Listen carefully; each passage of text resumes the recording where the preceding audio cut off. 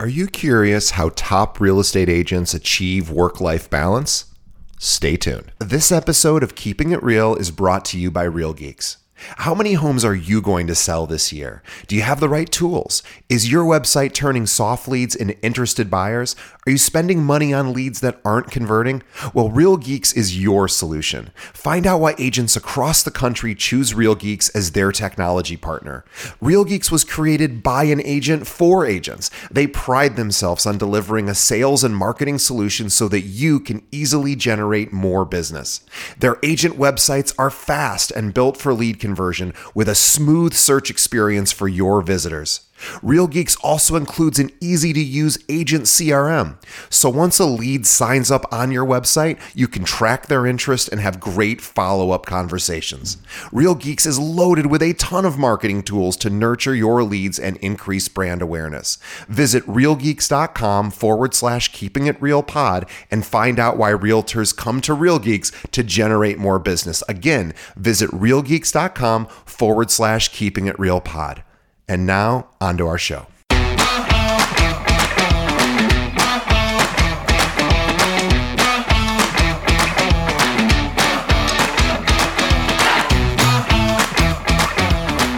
Hello and welcome to another episode of Keeping It Real, the largest podcast made by real estate agents and for real estate agents. My name is DJ Paris. I am your guide and host through the show. And in just a moment, we're going to be speaking with top producer Cyrus Seraj. But before we get to Cyrus, I actually got a quick announcement for you. Well, before the announcement, I want to say thank you, of course, to everyone listening. Thank you for supporting the podcast. Support our sponsors. Please tell a friend, like and subscribe. Okay, here's the announcement. This is kind of embarrassing to admit. I've had a million different social media experts on the show over the years to tell agents exactly how they should be ramping up their social activity and engagement. And I myself have not done it as well. So if you're out there listening to some of our episodes and going, gosh, I need to take some of that and put it into practice, I do this. I need to do the same. So finally, after 5 or 6 years of the show, we are going to start clipping our episodes and putting those on social media. So what that means is, each of our episodes is usually like 45 minutes to an hour long. And obviously not everybody listens to every minute of that hour. And as much as we would love it if they did, of course, people are busy. So what we're going to do is I've now hired somebody to start going through the episodes. Yes, we are going to continue to release full episodes, and that's where the majority of you are going to listen. But we wanted to give you some of the highlights of those. So we're going to find the best segments or the best moments of the show, usually 30 to 60 second clips. And we're going to be pushing those out on all the social platforms, including TikTok, Instagram, YouTube, LinkedIn. I think I just said LinkedIn twice, Facebook, of course, as well. So anyway, everywhere, we're going to start pushing out these short form clips. Stay tuned. We'll be doing an official launch for that shortly and would love your support there. So hopefully that'll help you kind of remember these like important little tips and tricks distilled down to 30 and 60 second clips. So again, we'll be promoting that shortly once we officially launch it, and I'll be talking a lot about our social channels to help get you guys subscribed to that so that you can get daily doses of some of this information. And we have about 500 episodes to go back through and clip out, so we got a lot of content. So anyway, this was a long intro. I appreciate you listening. Stay tuned. Some really exciting things happening on the show. And let's get to it. Our main event, I've kept you long enough, my conversation with Cyrus Seraj.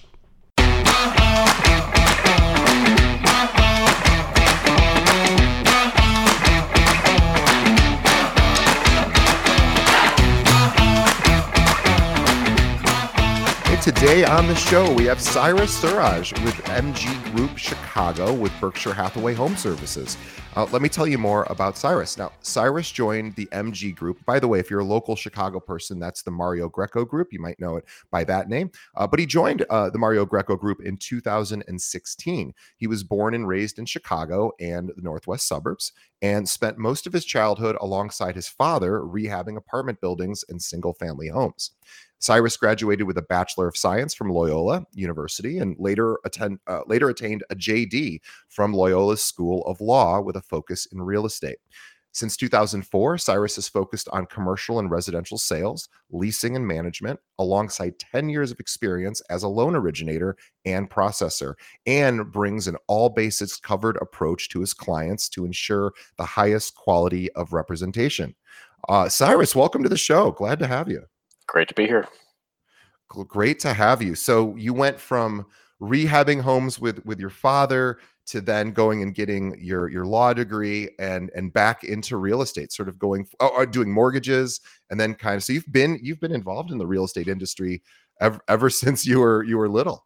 Ever since I was mowing the lawn for my dad at 12 in front of the apartment buildings. Yes.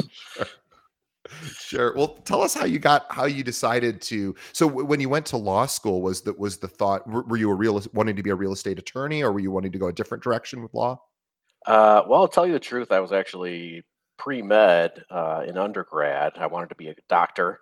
Um, by the time I got to my senior year and actually started volunteering in the hospitals and um, got employed as an EMT and was out in the field, I realized I don't have the stomach for this. I've come to respect physicians and what they do, and it just wasn't the right fit for me. And then I went into finance with my father. He's a self-made man, so he started his Yeah. own mortgage brokerage. So straight out of college, even during college, I was helping him out. I'm kind of a numbers guy. I love math. That's where my skills are strongest. So I was enjoying doing finance with him for several years. Back then you didn't need an originator's license, and it was kind of the Wild West, if you recall. So, of course, I got into brokering real estate transactions at the same time. The glory days, finance the deal, broker the deal, Sure. get some experience on that front as well. Actually, didn't go to law school until the market crashed in '08. Had a couple zero quarters and realized I might need another career. That's when I got into that. And fortunately, with my passion for real estate, by the time I finished school, the market had rebounded a bit, and I was able to kind of get some traction again and decided, okay, I didn't necessarily want to become an attorney. So I was happy to get back into the real estate field, just with another kind of tool in the tool belt, another skill. I do feel there's a lot of value in having experience in all the facets of a real estate transaction. So that was just one more kind of check on the box of what I could help advise on, not taking the role of an attorney, not taking the role of a loan officer, but at least being a soundboard for my clients if they do want a second opinion or want to bounce ideas off me. Does this at least sound right to you? Or um, you know, trusting in my referrals a little bit more, knowing that I have that background and some experience in those fields. Yeah, it's amazing. You really, it's incredible that it's incredible to go just back to college for a second, because I did the pre-med thing for one semester and then I was like, oh, this is really, really a difficult track. And thankfully got out before I got into like organic and inorganic chemistry. And you made it all the way through those. And then we're like, nah, I'm good, which is amazing. And then the same thing with law and mortgages, like real estate just kept sort of bringing you back in. And I love that. And here you are now. I really want to chat with you because you have a kind of an interesting trajectory. I think we were talking about this. Well, we actually didn't talk about this ahead of time, but you'd sent this over and some information that we requested. And I thought this was particularly interesting because, this idea of one of the big questions that our audience is always asking when they write this in all the time to us, which is, hey, I'm an individual practitioner and I'm thinking about either starting a team or joining a team. And of course, there's, depending on what their goals are and how long they've been in the business and where they're struggling, and all of those things would sort of help somebody make a better decision around that. But you've done both, and you've done it in a way that's, I think, kind of unique. So I'm really interested in digging into that a little bit. So if I understand correctly, the first 11 years of your career, you were solo practitioner.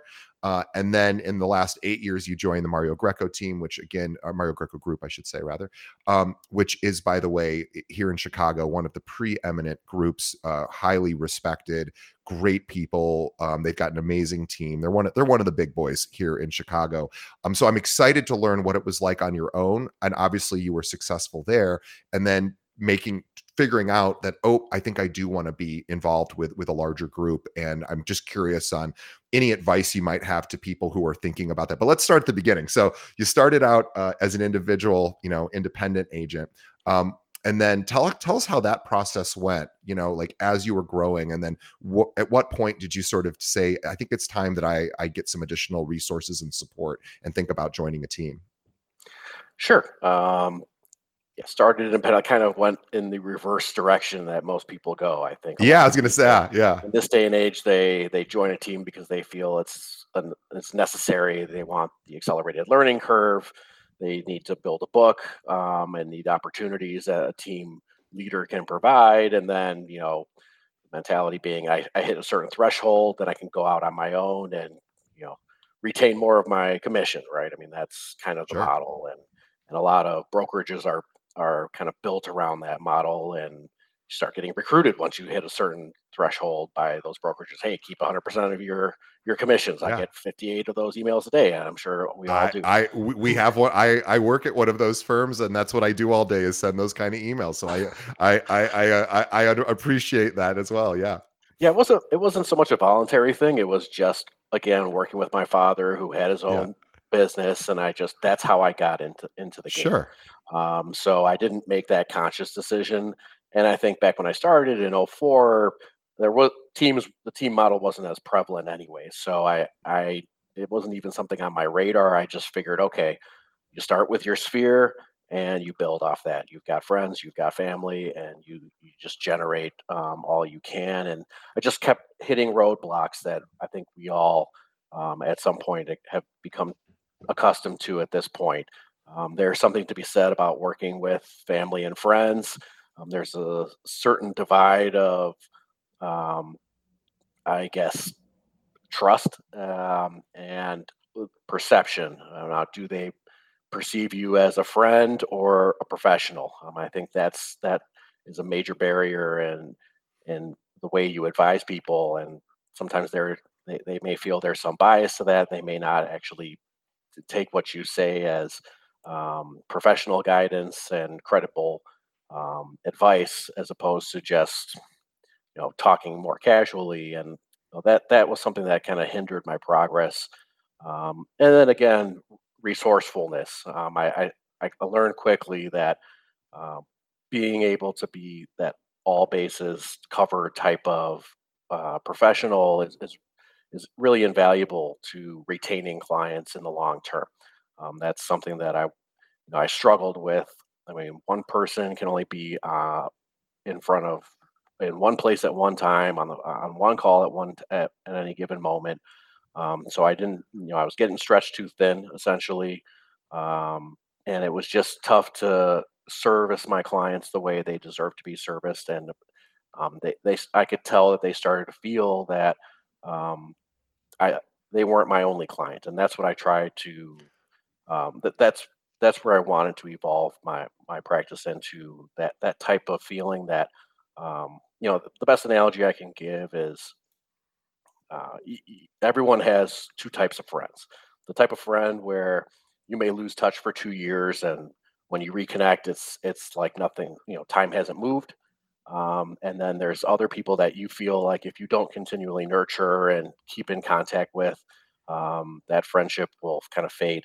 And that's how I kind of look at my business model now. I want that type of connection with all the clients that I meet and work with, and I want them to feel that type of bond, and that I'm that resourceful to them. I want to become their go-to for more than just one transaction, which may take only 2 to 3 months.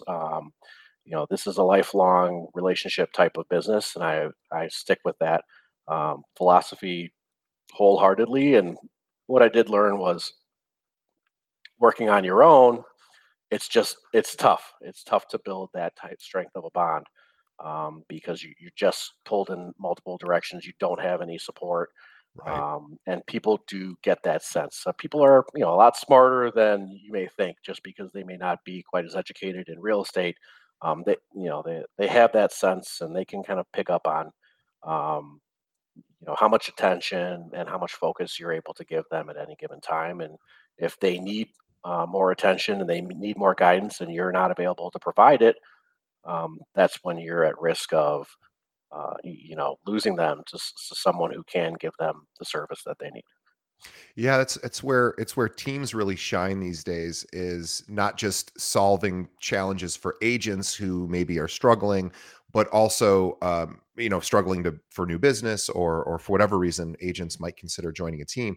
But really, this idea, you're right, about your client as an individual practitioner without a team, your clients might start to notice, hey, boy, Cyrus seems really busy, and they're not necessarily going to say that to you, because that takes a different level of sort of vulnerability for a client to say that. And usually most clients aren't going to say that to your face, but they might be saying it to their partner, who is on also helping with the transaction. And so you're right that sometimes agents don't even realize, like you were saying, sometimes the clients are smarter than than the agents sort of give them credit for, meaning they're thinking things that we don't know. So I think that's a really strong point, is just because the client doesn't tell us, hey, it's been hard to get a hold of you, doesn't mean that it's easy to get a hold of you, right? Right.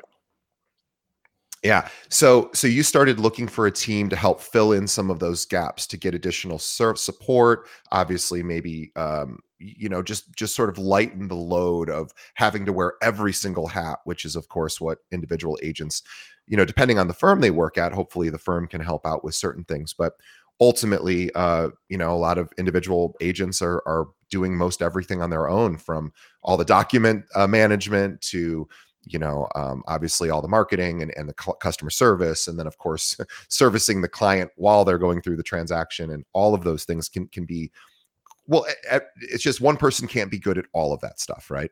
Right. Yeah. I mean, you need a support system. And I think every individual broker will hit a certain threshold where they start feeling less efficient and able to take on new business. Um, every broker's different, every person's different. We all have our strengths and weaknesses, and sometimes you do have to kind of make up for whatever your weaknesses are with the supporting roles that other people can provide and the resources that people can provide. And again, I think as we evolve into the future, your roles as an agent are expanding and changing, and we're not the same as people, and the expectations of our roles are much different than they were 10 years ago. It's funny, I was watching one of your previous podcasts, and it wasn't directly part of the conversation, but you had referenced somebody who 8 years ago made a comment in passing about how 10 years from now there won't be any real estate agents. Mm. There's no need for you guys. And I think you guys had a good laugh about how, hey, we're still here. Thank goodness. Um, but I mean, I always look for some type of truth in whatever people are saying, and to the point of you know the the role of an agent and the definition of an agent 10 years ago, I think, has changed with respect to what type of value we can provide our clients and what the expectations are of how we are valuable to the people who we represent. And maybe 10 years ago we were relied on to source properties and run comparables and give buyers and sellers comparative market analysis and opinions of value, whereas we've really evolved into more of an advisory role today, where the information is out there. I don't think there's any client out there that's technologically savvy that needs us to source property for them or They've got identify. Zillow.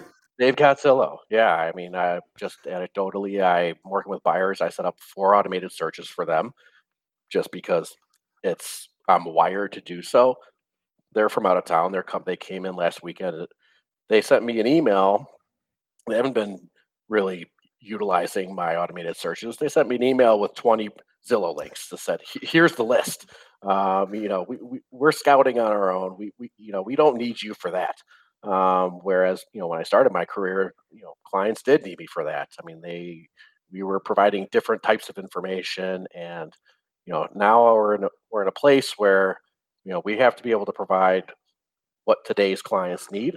And I think the group model is geared much more strongly towards that. With We need to give you know vendor referrals, we need resources at our disposal. We need they count on us for the trust element of being able to give them reliable inspectors, attorneys, contractors. These are things that they have a more difficult time vetting. When you work with a group and you've got a track record, you've got a high volume of sales, they know that you've done this repeatedly. I mean, I've worked with 5 or 6 different attorneys, over the course of the year instead of just my one go-to when I was a solo practitioner. I've worked with half a dozen to a dozen inspectors as opposed to my one go-to. You need to expand your resource base in order to really serve the client well, so that you can kind of pair them with um, the other facets of the transaction that they rely on us for things like that. And I think even after the fact of these transactions, you want to build that level and layer of trust with them, because that's kind of what I think creates the bond. Just having being their go-to for every element of owning that real estate, or selling real estate in the future. And I do think it's important that all the connections you can help them make are solid. Yeah. And that was one of the main reasons I went to a group, because I wanted um, their opinions, and I wanted to be able to feed off that, because the wrong referral can also cost you the client. I mean, we're all kind of interconnected at this point, and that's kind of the all bases covered element of things, where we all have to kind of support the client, and they need to develop trust with everybody they work with on all sides of the equation. And if we can get them there, I think we retain them for forever, because they can feel that, hey, I can trust him and his advice, and I know he's got the experience to guide me in the right directions whenever I need some help. I think that is such an important point, and I want to go back to this vendor list sort of concept. I'm going to kind of hyper focus on it for just a minute or two, because I think it's something that realtors can really lean into, especially now when you're right. They don't need you to source properties. They've got Redfin and Zillow and Trulia and a million other public facing websites that have already done the heavy lifting about home searches. Of course, agents still need to be involved in that, obviously. But you're right. Like, the transaction itself might only be 2 or 3 months from start to finish, home buying or selling. And then there becomes all of this other work that is kind of intangible or not directly related to sales, that affects every single homeowner, which is, I need to get stuff fixed or built, or adjusted, or I need a service professional to come out and look at whatever. And I'm a homeowner, and by the way, at our firm we have 800 agents, and we have a vendor list too, but we don't, our vendor list is just for our agents. But we don't, like, how often we're updating it, it's probably not very often. So even when I need to get a service professional, I have to go to we have a Facebook group for our agents, to be like, I'm looking for a plumber, and I don't even know this stuff. And so I think agents could really become super valuable after or before a sale, to the client or the lead, or whatever we want to call them, the relationship, I guess, is the best way to say it. And to say, hey, before you ever need before you start making phone calls and Google searching and looking for a moving company or whatever, plumber, I have got 3 great plumbers that I know are awesome, and I've also got great painters, and I've got great accountants, and blah blah blah, attorneys, etc. And you can become routinely valuable, because there's always ongoing projects at every home. Every home's got some project that's not completed yet, or is about to be started, or they're thinking about starting. So it really, I hadn't really thought of it too much. I've interviewed a ton of people on the show who do a big thing about vendor lists, but this idea that vendors are always being needed, by homeowners. And so if you can really lean into that, not you, of course, Cyrus, you do this, but for anyone who's listening, really make this your value add, above and beyond helping them buy or sell a home. Make this like, no, this is actually how I'm really going to be able to provide value after the transaction, or even beforehand. I think that it really is such a cool thing, because you're providing incredible value, because you're saving that person time and hopefully any mistakes by hiring the wrong person. Yeah, and I think even with the follow-ups, post transaction, again, back to the point that our clients are probably smarter than we give them credit for.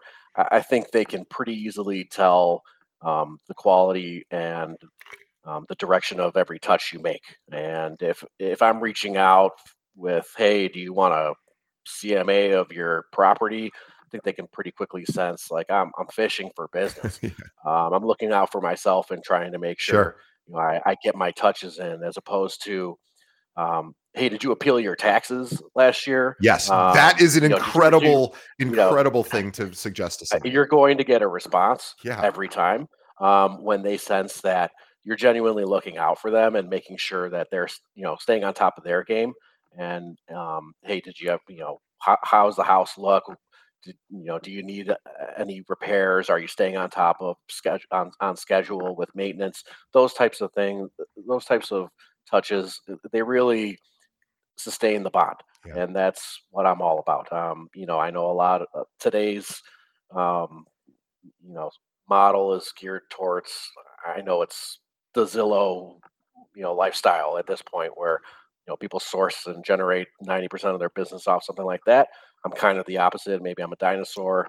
I'm a 90% direct referral guy, and 10% lead sourcing and whatnot. So I do have to rely on um, sustaining the bond with people after the fact. And I think um, if you start with the relationship in that framework, you can sustain it over the long term. And those are the metrics that matter to me. What hurts me the most is not whether I win a lead at the front end. It's whether I buy someone into a property, and if they list with someone else.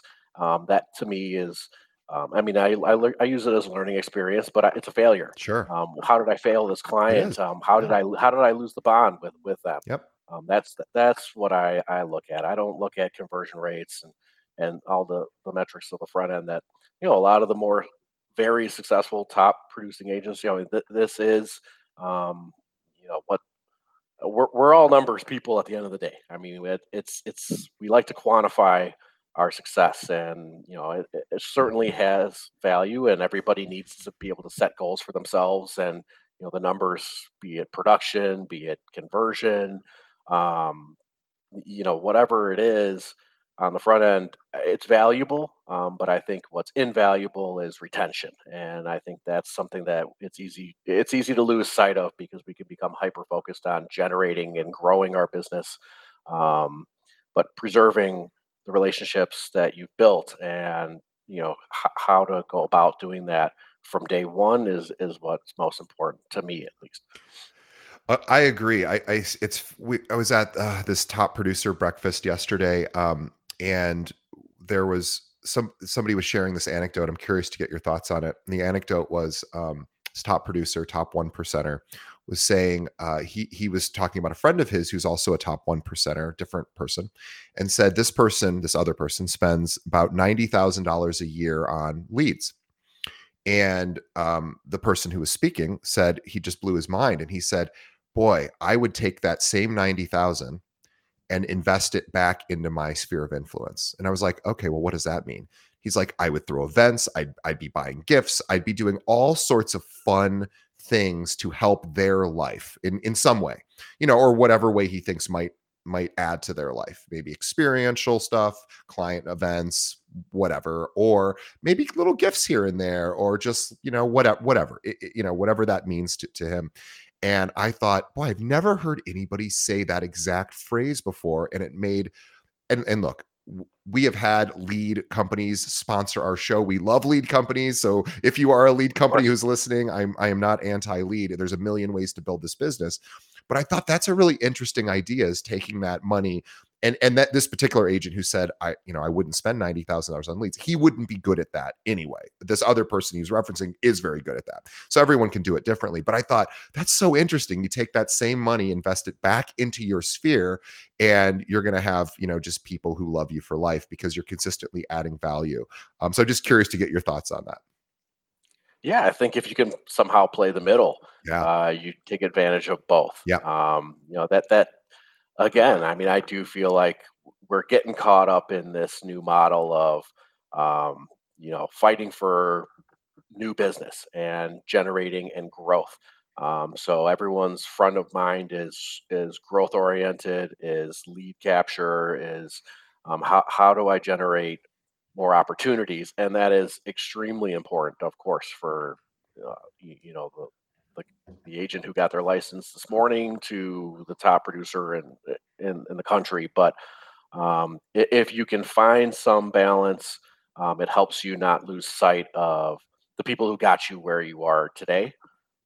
It's easy to pat yourself on the back, but it takes clients that stick with you, and it takes those people they need to be appreciated, they need to be remembered, and they need to feel like this is a lifelong relationship. That has to be Yeah. a high priority, and I would find a way to split it right down the middle. I Sure. think. Yeah, of course. None of us are ever going to be content with where we're at. We always want more, and we want to grow and we want to improve, and not just our skill set, but our client base. I mean, that's what we do this for. We're all motivated, ambitious people. Otherwise, we wouldn't be in this field to begin with. But um, it is important. Not don't lose sight of what got you to where you're at right now.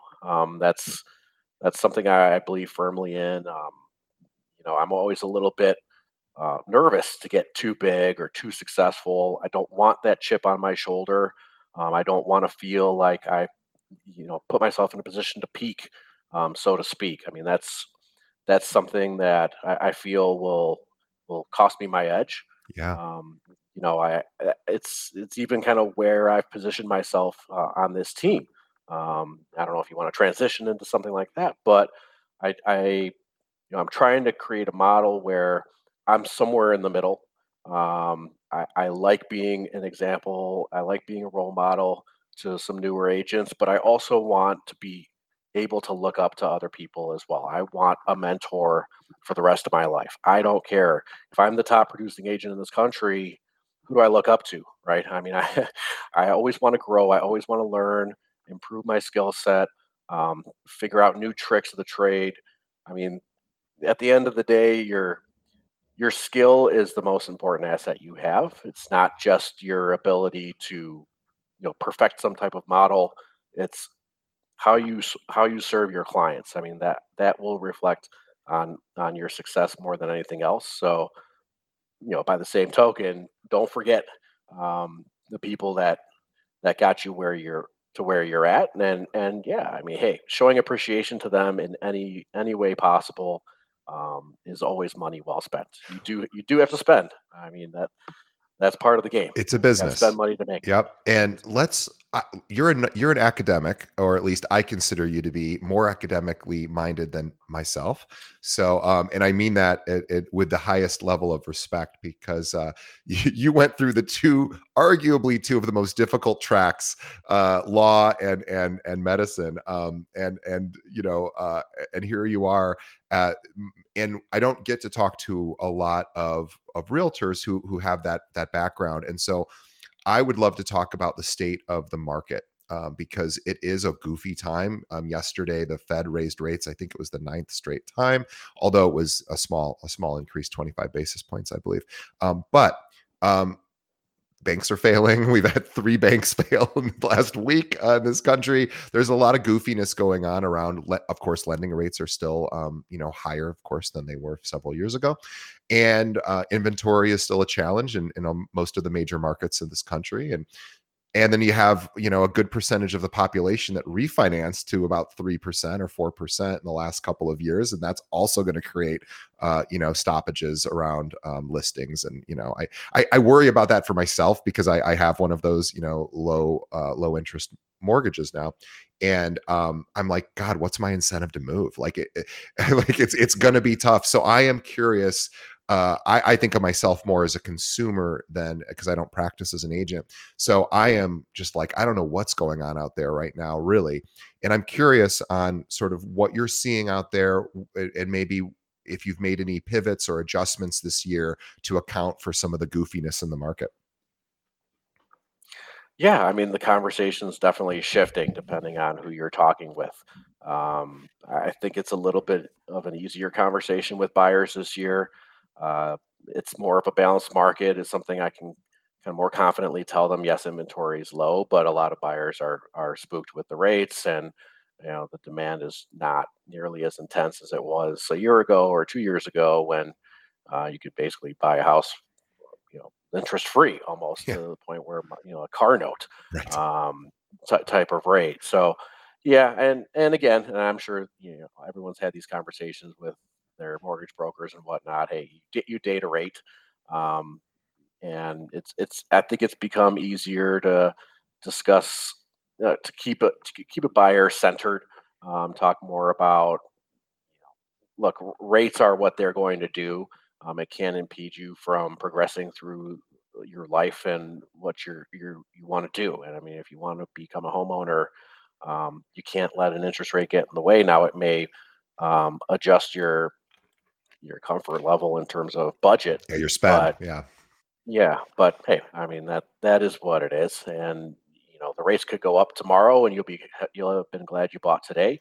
And who pays a mortgage for 30 years? At some point, you're going to refi, and you'll be watching for opportunities to improve your payment and improve your rate. I mean, this is all a cyclical nature of real estate that everybody goes through over the course of their life. But on the sell side, yeah, I mean, I feel you there. It is a challenge. It does make me nervous. It is tough to overcome that primary objection. Well, I'm paying 2.5% now. Right. Why would I ever want to sell this? I've you know I've got equity as well. So I mean, we're not in that 2008 mode here where people are underwater, over leveraged. That's not happened Thank here. goodness. People are in a comfortable position, and they do feel like the market's still relatively in their favor because of the low inventory. But that's not to say that other factors may start coming into play. When we do have this level of uncertainty in the general macro market, um, other sectors get impacted, and people can find themselves accumulating other revolving debt, or there's a lot of job insecurity that's come into the fold now, especially in tech. Oh, So I mean, brutal quarter for tech this year. It's been. I just talked to a tech recruiter yesterday, and she's like, she works at Oracle, and Oracle's had all sorts of layoffs as well, which I didn't realize. But yeah, I mean, there's tremendous job insecurity right now, particularly in that sector. yeah, and what I tend to tell sellers is, you know, there there are leaks in this boat. It may not feel like it to you because we're talking real estate right now, and you may have accumulated some equity. You're paying a great rate, but um, if part of your plan was to trade up from this condo to this single family home, let's get it on the market. Don't let interest rates stand in the way, because again, there's a cyclical nature to that, and there's no guarantee you won't be paying 12% when you truly can't manage the space that you're living in, and you're just bursting at the seams. And you don't want to wait for some of these leaks to get exposed, and a higher number of sellers that feel compelled to list their property or sell their property by force. At that point, the market starts turning against you, and now you're in an oversupplied market trying to sell your property. Just because you have leverage today, and you feel like you're in a good position Now, these work in cycles.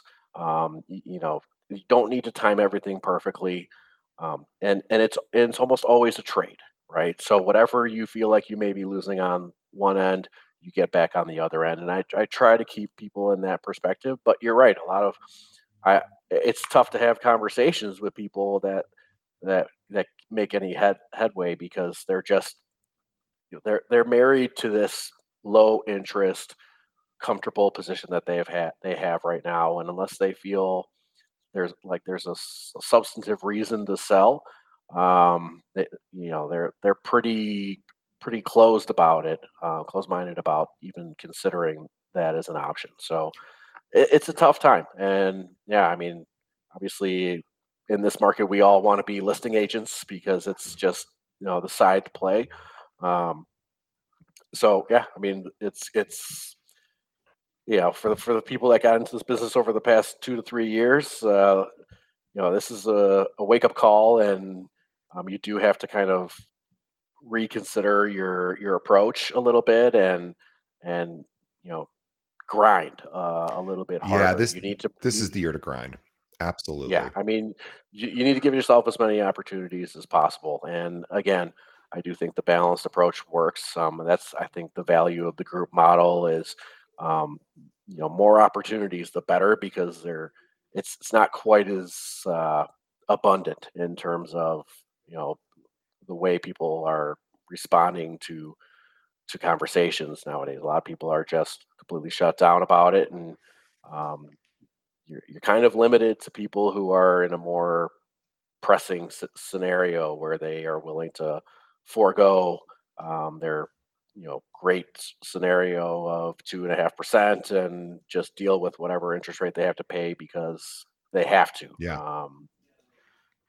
There's always going to be that market, but it's a thinner pool. I think it's a thinner pool of clients for sure because of I think rates are you said primary objection there. And I also think it's an opportunity for agents like yourself and our listeners to really consider to realize a couple of things that when the market thins, which it is right now to some degree, although it is improving, we've been seeing increased activity. So I'm excited for that.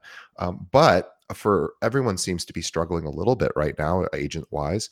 But I think it's a good opportunity to pick up market share because I will tell you, we have another company which is a holding company for agents that aren't actively practicing, and we started this company just to give you guys an idea of just how crazy this is.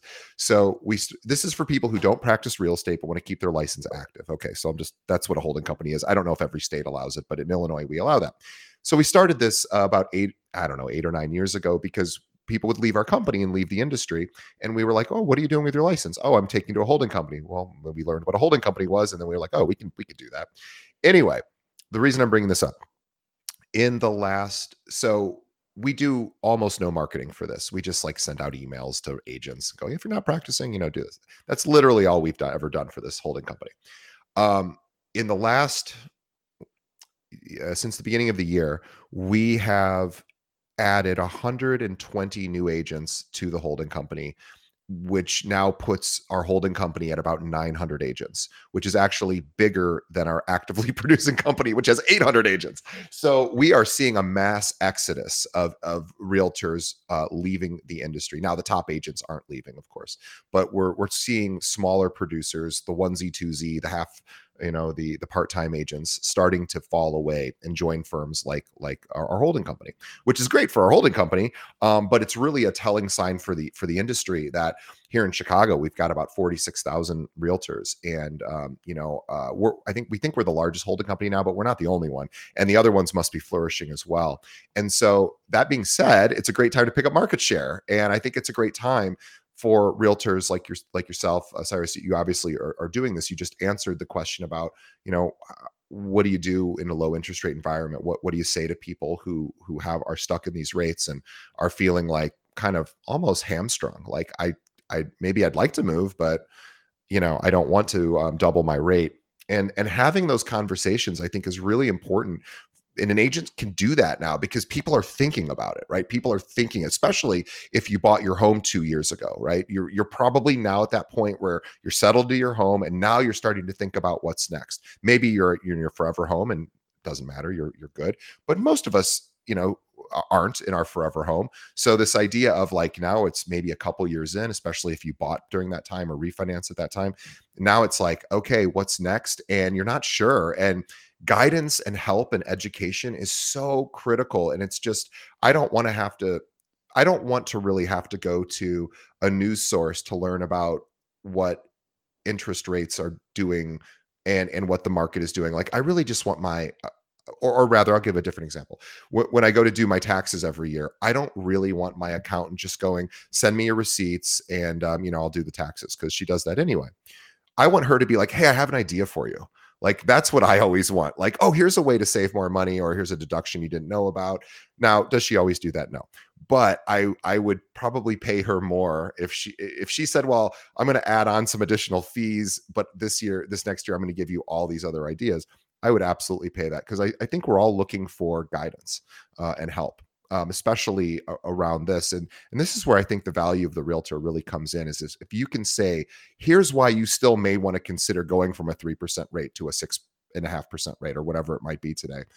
And you might say, that might sound crazy, but hear me out. I actually have some logic here about why that could actually make sense, right? Like, that's a really compelling narrative. And I think, and it doesn't have to be a perfectly told story with like, it's a slam dunk to obviously, trash your good mortgage for one that's a little bit tougher.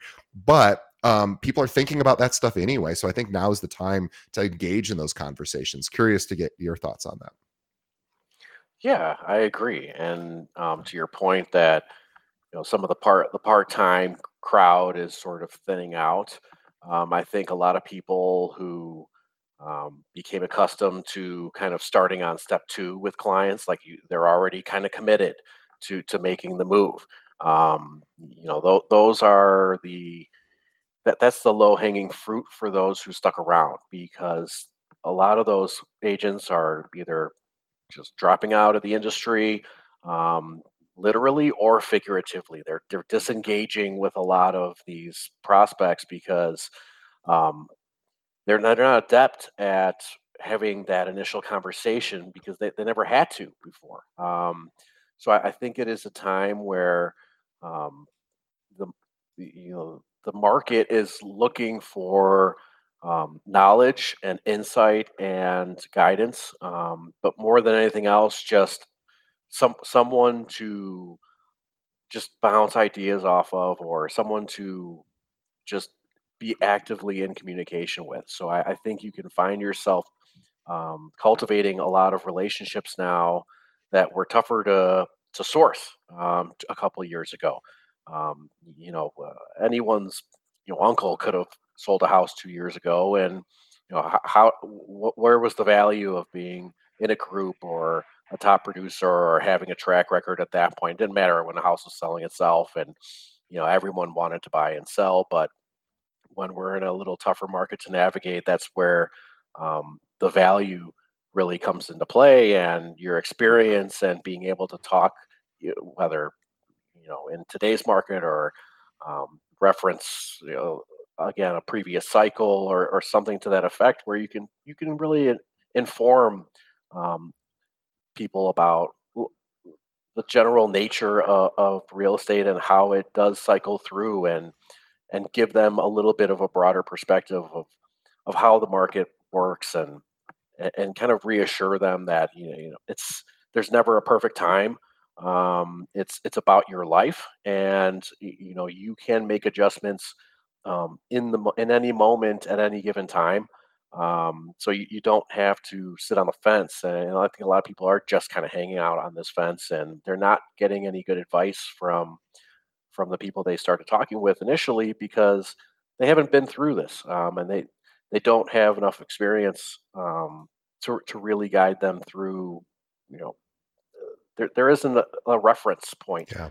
for some of these agents to be able to say, look, I mean, I went through this back in 2010 with somebody, or 2015, and at the end of the day, you make the most of the current situation, and you don't let that deter you from what you're trying to do with your life and with your timing. A lot of people are kind of stalling on other elements of their life. Maybe they don't feel like they want to sell their condo and buy a house. Then can they start a family? Are they postponing getting married? I mean, everything kind of ties into each other in terms of people's natural progression through life. So I do think it's valuable. We become more valuable um, by just being someone that can even listen Yeah. more than anything else. Yeah, you are so right. I have just one this idea of listening is important because I think especially when it's outside of the sale, right? So like outside of the sales transaction cycle, how can you still be a listener a year after the home was sold or bought, right? And and that's really a really important skill because if your client knows every year or however often you might reach out to people that you've previously worked with, um, if every year they know, oh, my guy checks in on me or my woman or whoever, right? My agent checks in on me and makes sure that everything's okay, make sure that I'm doing okay, and then if I want an updated sort of here's what my home is worth, I can go to my agent. They can figure that out for me. If I need a plumber, if I need to know what's going on with this Fed rate increase, I can call my agent. Agent being the consultant or the answer person versus just the person that says this is the home that you want, right? Because we know that people can make that decision mostly by themselves, although obviously agents are critical for that as well. But I have one question for you, and I always love I just started wanting to do this in more recent episodes because we want to humanize all of you're a top producer, you're a superstar, you work on a superstar team. What's a mistake that you've made with a client or in your business that you wish you hadn't, or a mistake that something that you can share so that we can bring you down to our reality of imperfection? But tell us something that you did that was a mistake. Oh man, I mean, where do I even begin? I Everything I've done well has been the result of about a dozen things I've done poorly. So Yeah. um, I think just trying to be someone I'm not, or trying to be an expert in something I'm not, that's kind of come back to bite me quite a handful of times. Um, the ego can get in the way, Sure. and I've been asked to list or advise on properties that I just don't have the first clue about, and I need to educate myself prior. But I take it on because I want to. I mean, um, I I sold about 20 parcels of land last year in Moni, Illinois, and until the client called me and told me about them, I didn't know where that was on the map. I've never heard Um, of that. yeah, That's how uh, far away it it's must be. it's pretty far away, and I it took me about 2.5 years to sell it because it took me about a year and a half to figure out what I was selling in the process. So I did kind of make an ass out of myself on that. Fortunately, some of the parcels were $10,000 a piece, and the client was very patient with me. But yeah, I've been getting calls from hog farmers about cattle capacity or pole barns and whatnot. Um, y- you know, I would say my biggest mistakes are not teaching myself or not looking for guidance on something that I am not experienced with um, before committing Yeah. to trying to sell them or represent someone on a purchase. It's you can get yourself into a little bit of soup there, but I've done it a handful of times. Sometimes it's how I end up learning about what I'm lacking in terms of knowledge. But in Better hindsight, to learn before the client. in hindsight, I would probably want to work with someone experienced first before I jump in the pool with a client. So back to the serve your clients well principle.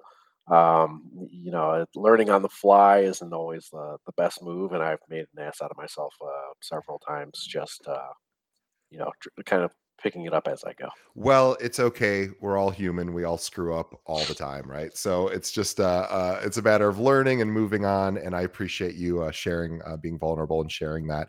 And it's a good lesson too. It's like, hey, if you get this commercial opportunity and you're like, I don't know about this, I don't know what this is, I don't know, I don't even know what this sector means. Yeah, maybe pass it over to someone else. Not you. I'm saying in general. If you find yourself in this situation, save yourself a lot of headache and find someone else to refer it to, and then you can learn alongside them and still earn a part of the commission. But I get it. It's we all want to say yes to everything. Of course we do. Everybody does. It's like when somebody comes in and goes, wants to interview with us. We have about 800 agents, and they go, would you guys accept me? I'm like, oh, we'll accept you. It's more of a matter of whether we'll meet your needs because we want to say yes to everyone too, right? And that's gotten us into trouble as well. We brought on agents who were like, oh, what were we thinking? That was dumb. So I get it. Even brokerages make these kind of errors. It's all just part of growing. And Cyrus, I really appreciate your time, and I really just love how steady you are in your business, and how sort of just, you're not like a glitz and glam flash guy, which I love, because those types of people tend to get the most publicity or the most press. But it can be tough. Those conversations I've had with people like that can be difficult because it's harder to get into the meat of like what they actually do, because there's so much of an image component associated with that. And I love the fact that you're like, I'm just me. Obviously, you're a very educated person, which I think also allows you to provide additional content. Thank you. Somebody just gave us a nice comment there on our live stream. So thank you for that. But anyway, this is a great place to wrap up. Now, if anyone out there, by the way, has clients who are moving to the Chicagoland area, and you are looking for a realtor to refer those clients to, Cyrus would love the opportunity to work with you. He obviously works for one of the biggest teams in Chicago. He's a top producer himself. He's highly educated, super well respected in our community. So Cyrus, if there is another agent, and by the way, and I don't know if I'm speaking for Cyrus, so Cyrus, correct me if I am wrong, but if you are also thinking about maybe joining a team and want to talk to Cyrus about that journey, maybe consider joining the group he's with, which is an awesome group, by the way, Mario Greco group. If you're an agent, you want to reach out to you, or if you're an agent who might have a referral for you, what would be the best way somebody would reach out to you? Yeah, feel free to reach out directly to me, Cyrus at mggroupchicago.com. Very accessible. We have a great website. We have an awesome team, great model, just some brilliant people, and it's a lot of fun to work alongside some of the most amazing people I've ever worked with. And It's a good group. there's a reason I've been here for 8 years, and I'm looking forward to the next 8. Yeah. I have learned more in the past couple of years. Actually, I learned more in the first year with this group than I did in my first 11. Another So if you big want, reason to consider partnering up with the team is you just get to learn from avatars in some cases. Like in your case, you're working for literally a legend in this Chicago industry or Chicago real estate industry. So also, everyone, before you sign off today, first of all, we want to thank Cyrus for being on the show. Yes, he's awesome. He's great. He gave us his time. DJ. Really appreciate him. On behalf of the audience, thank you, Cyrus. And also, on behalf of Cyrus and myself, we want to thank the listeners and the viewers and everyone who checks out our show. We are so grateful for you. The reason we do this is because, thank goodness, you are so kind and tell other people about it, because we don't do any marketing. So thank you. I mean, I should. I'm a marketing guy. I should figure out how to do that. But in the meantime, thank you for doing it for me. So please tell a friend. That's the only thing we ask. Tell just one other realtor about this show. Send them over to our website, keepingitrealpod.com. Every episode can be streamed, and of course, we're on every podcast directory. And we've got some really cool stuff coming up for this year. So maybe some contests, maybe some giveaways, all sorts of fun things from some of our vendors. So stay tuned. We'll have more information there. And we have a new show that we're launching here in a week or so, which I haven't even mentioned until now. So I'll talk about that shortly. Anyway, on behalf of everyone here, Cyrus, again, thank you so much. You're awesome. We appreciate you. And again, if you're an agent, you want to refer any business to Cyrus, he would love to chat with you. So reach out to him. And if you're a buyer or seller and you're in the Chicagoland area, reach out to Cyrus as well. We may have some non-realtors listening who want to learn about top realtors. And of course, Cyrus is. So reach out to him, and he's a great guy and just super kind and super smart as well. All right, Cyrus, thank you so much. And we will see everybody on the next episode. Thank you for having me.